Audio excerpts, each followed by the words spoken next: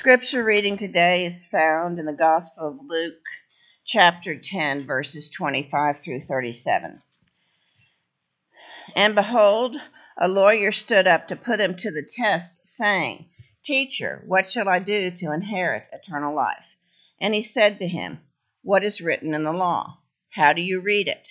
And he answered, You shall love the Lord your God with all your heart, and with all your soul, and with all your strength, and with all your mind, and your neighbor as yourself.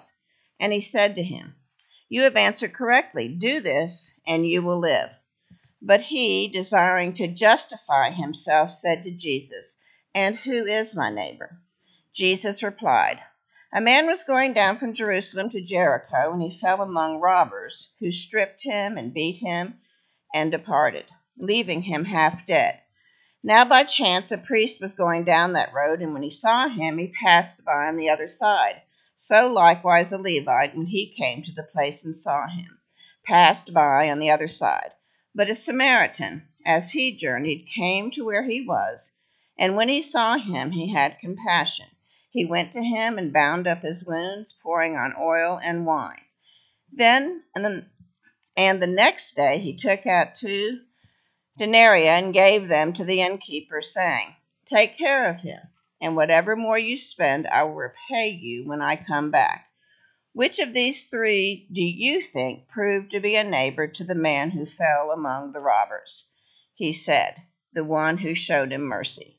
And Jesus said to him, You go and do likewise. This is the word of the Lord. Thanks be to God.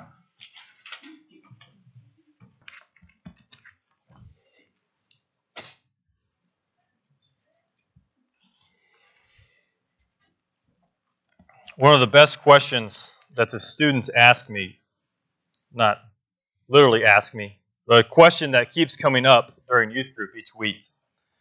How do we apply the scriptures to our lives? What does it mean for this text in my life? Sometimes I don't do a very good job of finding that meaning. I don't do enough work. I don't think about their situations and their relationships, what stresses them. I don't consider their busyness and their true desire to be Christ's disciples. But I hope that this is a question that we get to answer today, because we're reading a parable that almost all of us know, the parable of the Good Samaritan. Students, I'm sorry if I don't do this often enough. I hope to do more in the future. Before we begin, let us pray.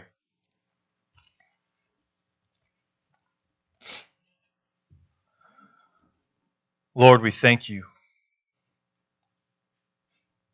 for blessing us so that we can bless others. Lord, David is only able to sing, Bless the Lord, O my soul, because he had first been blessed. We are your people. We know the blessing that has come to us from Christ. Lord, may our lives be an outpouring of that blessing that we have already received. Lord, we pray for Miss Janet. Lord, we thank you that her scan came back and the cancer had not grown. Lord, we pray for continual strength for her, for knowledge for her and John on their decision going forward. Lord, we pray to you because you do have the power to save her. You do work in your creation. Lord, please bless her. Lord, we lift up Jeff Myers and the passing of his father. Be with his family. May we, your church, be loving to him, fulfilling the needs that he has, physically, emotionally, spiritually. Be with him and Jenny as they grieve the loss of his father. Lord, we pray for Mr. Billy. We are thankful that he's here. We pray that you continually give him strength Lord, we are thankful for Mr. Jim on his birthday week. We thank you that he comes to all of our gatherings and puts up with all of our children running around him.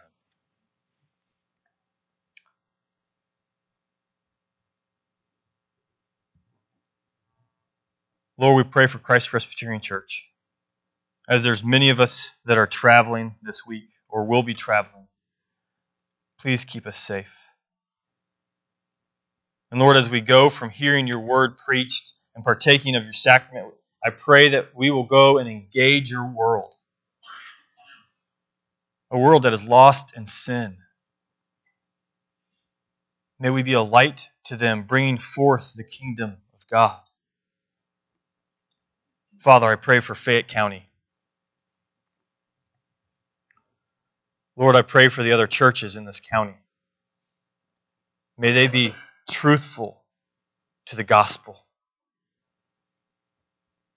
May they proclaim that only through the life and death and resurrection of Jesus do we have a hope to share with the world.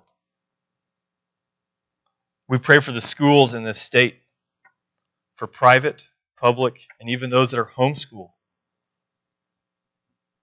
Lord, may these children be treated with dignity and respect as image bearers, not as partial people, but as students who radiate the glory of our Creator. We pray for those teachers. Lord, give them grace, give them patience, give them love. Lord, we pray for our country. Lord, may we submit to the authorities that have been put over us, but may we pray for them that your will be done.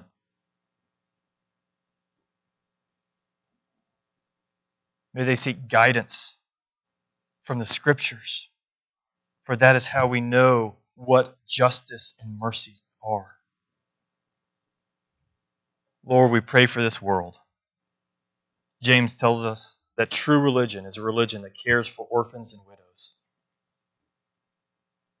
We pray for those who are alone, whose families have been broken from divorce, from death, from disease. Lord, you are good. You are loving. Help us love those around us. In the name of Christ, amen. As I said earlier, this passage is a passage that I'm sure all of us know, the passage of the Good Samaritan. But what's hard about this passage, and I just remembered I didn't do the Lord's Prayer. I'm going to backtrack because it's very important that we pray the Lord's Prayer. So please pray with me. Our Father, who is in heaven, hallowed be your name. Your kingdom come, your will be done, on earth as it is in heaven. Give us this day our daily bread, and forgive us our debts, as we forgive our debtors. Lead us not into temptation, but deliver us from evil. For yours is the kingdom, and the power, and the glory forever. Amen. Not only is that the way that Jesus taught his disciples to pray, but in 2 weeks, that will be our passage that we take up in Luke. But as I said, the Good Samaritan is a story that most of us know. Most of us know the overarching question of the Good Samaritan that the lawyer asks Jesus. Who is my neighbor? But sometimes we get lost and think that that's the only question that the lawyer asks, when in reality, that's actually the second question that the lawyer asks. And in all honesty, I wanted to start this sermon with a funny joke, something witty, short and sweet, because this passage starts with, and behold, a lawyer stood up. And you can just imagine the eye rolls of all the people around him. But then I realized we have so many lawyers here, I didn't want to offend all of them. So instead, I decided, what does this text mean for us. And you might think, as a pastor, I love coming to well-known texts because my week might be easier. But in fact, the opposite is true. Well-known texts are actually harder to preach because we all think we already know what it says. We think the main point of this parable is the lawyer asking the question, who is my neighbor? And by itself, that is a good question. But then if we look at the text, we see the intent of the lawyer's question. In the first verse, in verse 25, we see a lawyer stood up to put Jesus to the test. And he asks him, "Teacher, what shall I do to inherit eternal life?" And again, by itself, that is a good question. We see this question asked in Matthew 19, in Mark 10, and then again in Acts 16. But what is the intent of the lawyer? Then we look at his intent. Verse 25, he wanted to test him. And then in verse 29, he wanted to justify himself. And what we find is that we have something in common with this lawyer. After looking at these two questions, I disagree with most commentators who say the first question is a good question, the second one is a bad one. If we look at the intent, they are both bad questions. The lawyer intends to skew the nature of the law. The lawyer, although trying to find out what it means or what he has to do to inherit eternal life, is at the same time trying to fulfill the law on his own effort. What must I do? What shall we do? Do you find yourselves asking that question sometimes in your prayers?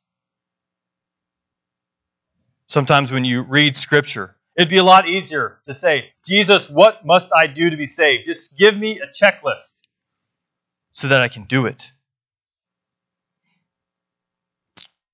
But then we see what this lawyer does next. He asks the question, who is my neighbor? And when I come to Jesus, I do the same thing because what I want to do is I want to make the law small so that I have to do the bare minimum to seek my own justification. As we read earlier, the moral law of God binds us to perfect, personal, and perpetual, and if you're a Tennessee grad, that means continual, obedience. And then we are overwhelmed by the weight of it. What shall we do? Because what we realize in this question, when we ask this question, we've forgotten what the gospel is. When we ask that question and we're trying to justify ourselves before a holy God, we are forgetting that the gospel is not dependent upon what we do, but is dependent upon the work and life of Jesus, what He has done for us. In the men's Bible study, we've been studying the book of Galatians, and they are kind of becoming experts in the law, being taught by a lawyer. And in Galatians 2:15-16, Paul says, we know that a person is not justified by works of the law, but through faith in Jesus Christ. So we also have believed in Christ Jesus in order to be justified by faith in Christ and not by works of the law. Because by works of the law, no one will be justified. Like someone who looks into a mirror and forgets what they look like, we seem always to be returning to a life of saying we believe in Jesus, But this morning, I need to do something to earn his love. I need to do a great work so that I can go to him and say, look at what I have done. But when we do that, we actually become the lawyer in the story, seeking to test Jesus, seeking to justify ourselves. As Blake said this past week in men's Bible study, what the lawyer does with the second question is that he makes it smaller and smaller and smaller because it gives us more power. But what happens when we make the law small is we make the work of Christ small.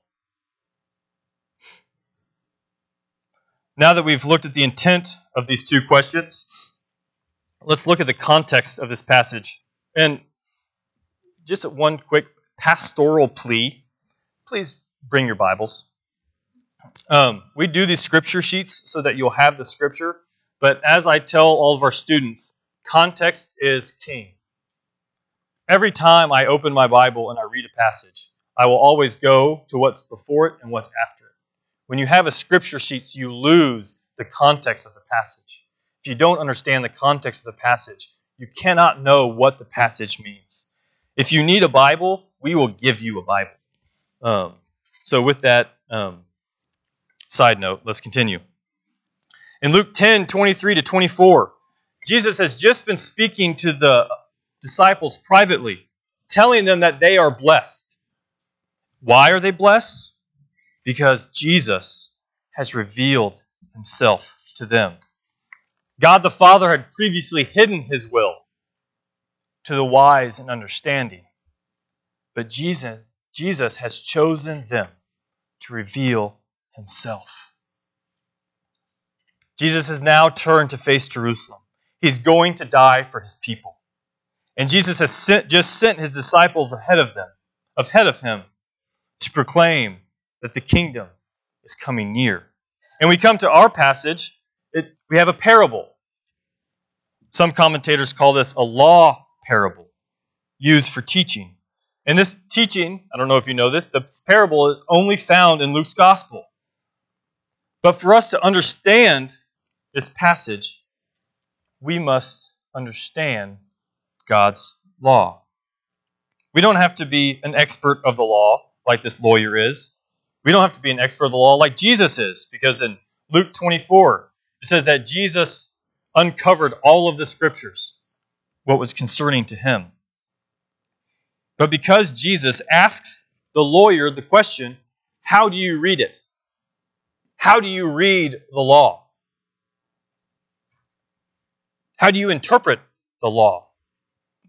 If we don't understand what the law is for, if we don't understand Jesus' question, we actually can't understand what the parable is about.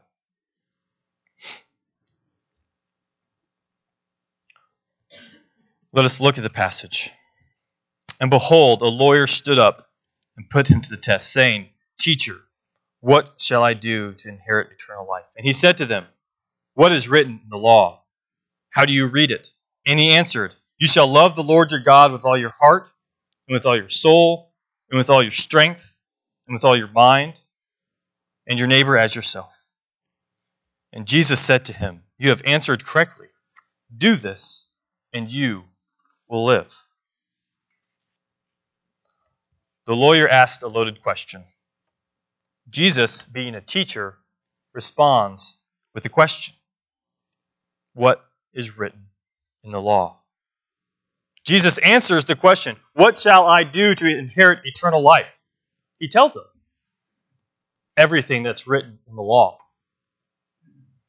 The lawyer knew this. He's an expert at the law. He actually answers Jesus' question correctly. You shall love the Lord your God with all your heart, with all your soul, with all your strength, with all your mind, and your neighbor as yourself. Love God, love others. The first 4 Ten Commandments teach us how to love God. The last 6 of the 10 Commandments teach us how to love our neighbor. This is how you keep the whole law. Just do all the 10 Commandments. When Jesus answered the Pharisee in Matthew 22, he wasn't the first one to coin, love God and love others. He's quoting the law. The lawyer knew the law.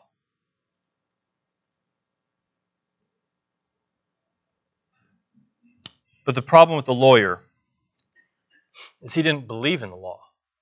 He knew it, but he didn't believe it. Because in Old Testament history, when was the law given? All the women that go to the Bible study can answer this.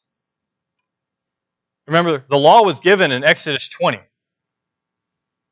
What happened in Exodus 12 to 14? God redeemed his people out of Egypt. You see, God gives his people the law after they are already redeemed. The lawyer doesn't have to keep the law to inherit eternal life. The lawyer has already received it if he believes in the Messiah, if he believes in the promises of God. In Exodus 20, God says, I am the Lord your God who brought you out of the land of Egypt, out of the house of slavery. I am God, I have redeemed you. And then he gives them the Ten Commandments. The lawyer just didn't believe in the history of redemption. He didn't believe that he didn't have to do the works for God to love him, but that God already loved him.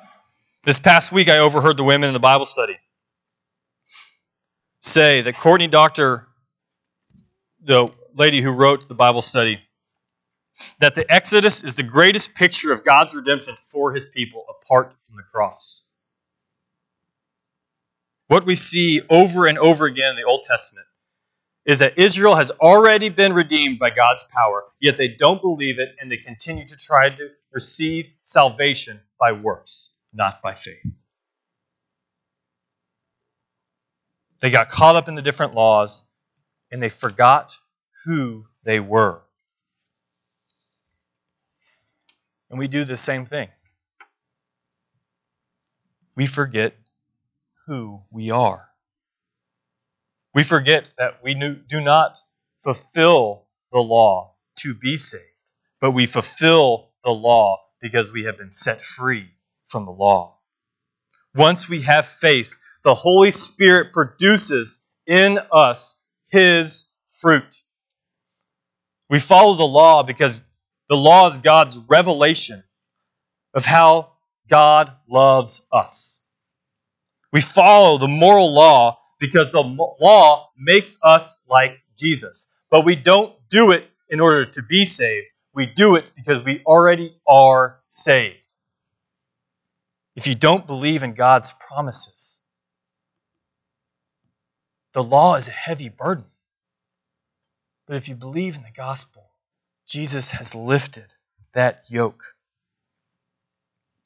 Paul says in Galatians 2:21, for if righteousness were through the law, then Christ died for no purpose. And this is what we do when we forget the gospel. When we try to justify ourselves, we in turn are saying, Christ died for no purpose. Jesus said, you have answered correctly. Do this and you will live. If you want to be justified by the law, go and do it. But our response is what the lawyer should have done. Jesus, we cannot do it. Please save us. Because I've tried to love my children every single day, and I can't do it. I try to love my neighbor, literally my neighbor, and I can't do it under my own power. I can only fulfill the law if God has already redeemed me. For those who do not believe in the gospel, much like this lawyer, the law should make them turn and look for a Savior. For those who do believe in the gospel, do this and you will live. is the sound of the gospel, for we have already been made alive in Christ. His commands are no longer harsh, but they are a path unto our feet. Well, now that we are experts in the law, we understand what Jesus is trying to say to this lawyer. Now let's try to interpret this parable. Because if you remember, at Luke 8:10, Jesus says, "To you has been given to know the secrets of the kingdom of God, but for others there are parables, so that seeing they may not see, and hearing they may not understand." Later in Luke 12, Peter asks, "Lord, are you telling this parable for us or for all?"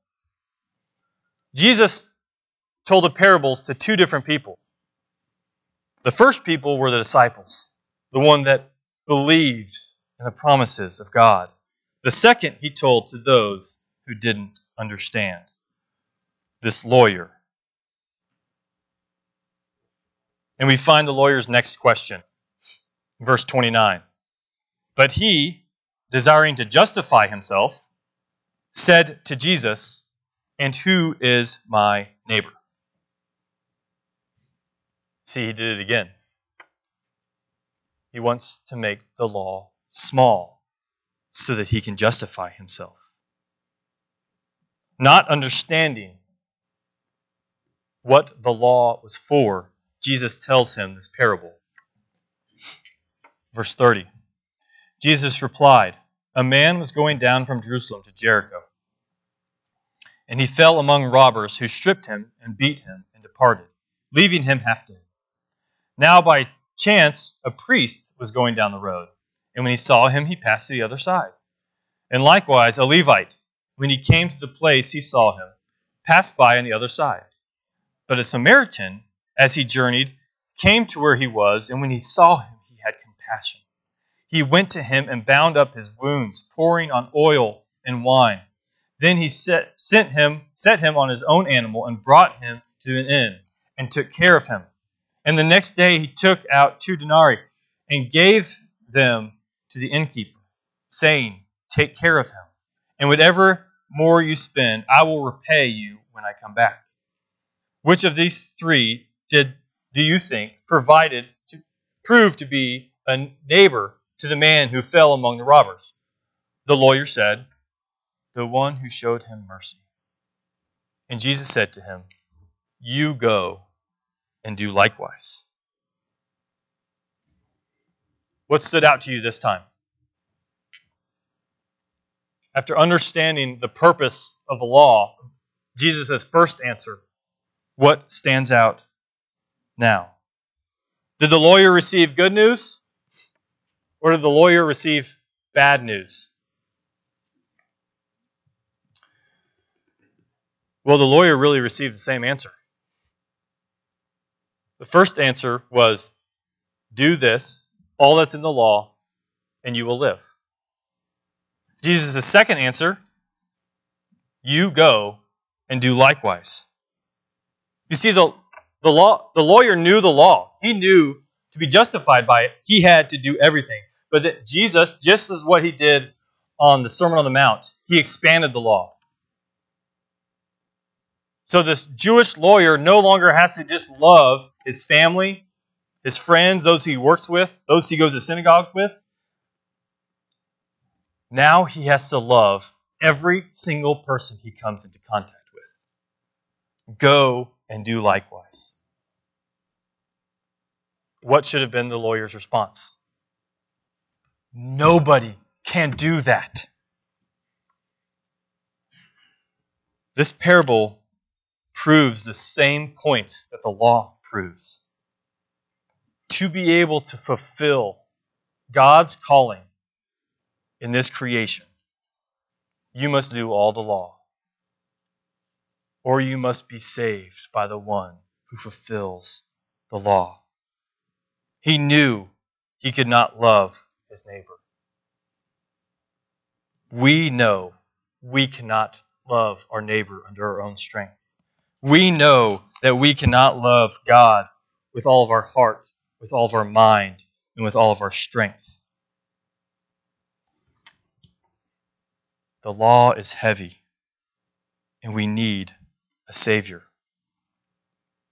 We cannot save ourselves. We cannot even save our neighbor. We do not know how to show mercy unless we are first shown mercy. So what's the point of the priest and the Levite? Well, both of these men would have represented the leadership of the Jewish community. It says in verse 30, they were going from Jerusalem to Jericho. So Jerusalem is where the temple was. The priest and the Levite were people ordained to work in the temple. So these two men have just gotten out of church and are headed to Jericho when they see someone half dead. And they don't fulfill their duty. Because in Leviticus 19:33 through 34, it says, when a stranger sojourns with you in your land, you shall not do him wrong. You shall treat the stranger who sojourns with you as a native among you, and you shall love him as yourself. For you were strangers in the land of Egypt, and I am the Lord your God. Did you hear that? Did you hear Exodus 20? The order is different, but redemptive history is the same. He is the Lord their God. He redeemed them out of Egypt. Therefore, you should love your neighbor as yourself. And this is the least likely character a lawyer could have imagined. A Samaritan, a half-breed, someone who didn't even worship in the temple with them anymore. If you look back at Luke 9:51 and 56, Jesus goes to the Samaritans, and John and James ask, since they didn't believe, if they should curse fire to come down upon them. This is what the Jews think of the Samaritans. Now, some interpreters, as far back as Augustine or Augustine, have interpreted this passage in a spiritual sense, forcing us to say, Jesus is the Samaritan in the story, and we are the ones in the ditch. And I must confess, this interpretation is appealing. But I think it's too small. Because Jesus is far better than the Good Samaritan. We were not just nearly dead. We were completely dead when Jesus found us.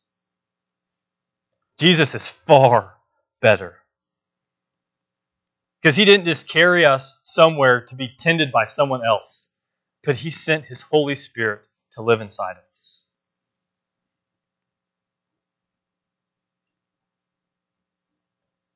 And the Holy Spirit lives inside of us because what God commands of us, we cannot do on our own. The Samaritan didn't enable this man to fulfill the law.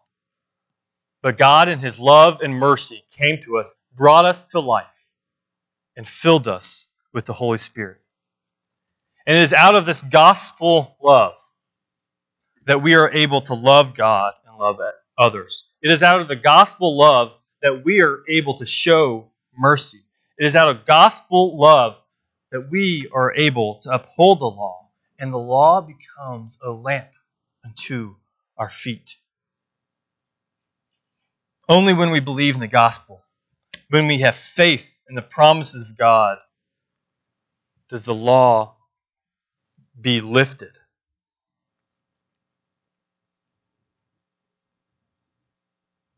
We've seen the depths of our sin. We've seen what sin does in our lives and the lives of others. If you truly look at your life, you will understand you cannot earn your salvation. It is only in believing in the gospel that God has redeemed you that we're able to turn and fulfill the law. Once you believe in the gospel, then and only then can you truly love your neighbor.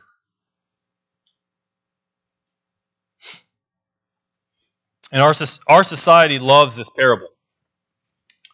Whether you vote blue or vote red, everyone sees value in this. They love the idea that Jesus commands, you should love your neighbor as yourself. Jesus is telling us, love everyone. And this is what Jesus is telling the lawyer and his disciples, that they are supposed to love their neighbor. They are supposed to show mercy to their neighbor. But what our society gets wrong, and what they don't like about this parable, and why they don't understand this parable, is that they don't understand the law. You see, that's why I spent so much time. If you don't understand the law, you don't understand this passage. Because our society wants to say the New Testament is about love, the Old Testament is about the law and hatred and condemnation. The Old Testament is about an unloving God. The New Testament is about a loving God. The Old Testament is about curses. The New Testament is about love thy neighbor as yourself. But what they don't understand is what the Scriptures teach us is that true love is fulfilling the law. The law tells us to love others. They're not separated. You have to have them together. What Jesus has revealed to the lawyer in this passage is that to love someone is fulfilling the law given to Moses. The Scriptures, both Old Testament and New Testament, teach love with standards. Our society doesn't want that. They want us to love everyone, no matter what they look like, no matter what they do, no matter what they say, no matter what they think. And we are to love all people. But we get love from God through the standards of God. Because the standards of God are who Jesus really is. Paul Tripp uses this same concept, but not with our neighbor, but he refers it to parenting. And he says, no parent gives mercy better than the one who's convinced that he desperately needs it himself. That is how we love our neighbor. We have been shown mercy. And out of the overflow of the mercy that we have been given in the gospel of Jesus, are we able to love people who hate us? To be able to love someone who actually does us wrong. Who is your neighbor? Jesus has just expanded that. Your neighbor is everyone that you see, everyone that you pass by, everyone you Snapchat, everyone you like their Facebook post. We are supposed to love them and be merciful to them. 1 John 4:20 says, if anyone says, I love God, and hates his brother, he is a liar. For he who does not love his brother, whom he has seen, cannot love God, whom he has not seen. And I'll end with this because I'm coming up on John time. There's also a racial and religious undertone to this passage. For an Israelite to speak to a Samaritan, they would have thought it to be unclean. They would have never associated, they would have never thought of Jesus' story. In that time, it would have been actually pretty common for there to be stories about a priest or a Levite to mess up. But then what usually happened was a normal Jew would come and save the day. But Jesus doesn't use that formula. He uses a Samaritan. So we must ask ourselves, who is the most unlikely person that we're going to have to love? How do we love those who have a different skin color than us? How do we love those who speak a different language than us? Or even, how do we love a Muslim? How do we love a Hindu? Maybe even more common for our day. How will we love and show mercy to an atheist? God has expanded the law for us. It's not burdensome. we do it out of a heart filled by the Holy Spirit. He will ask us to give up our time and our money to help them. Are we willing to do what God calls us to do and love our neighbor? You will only find the strength to do it through the gospel of Jesus. And we come to the Lord's table.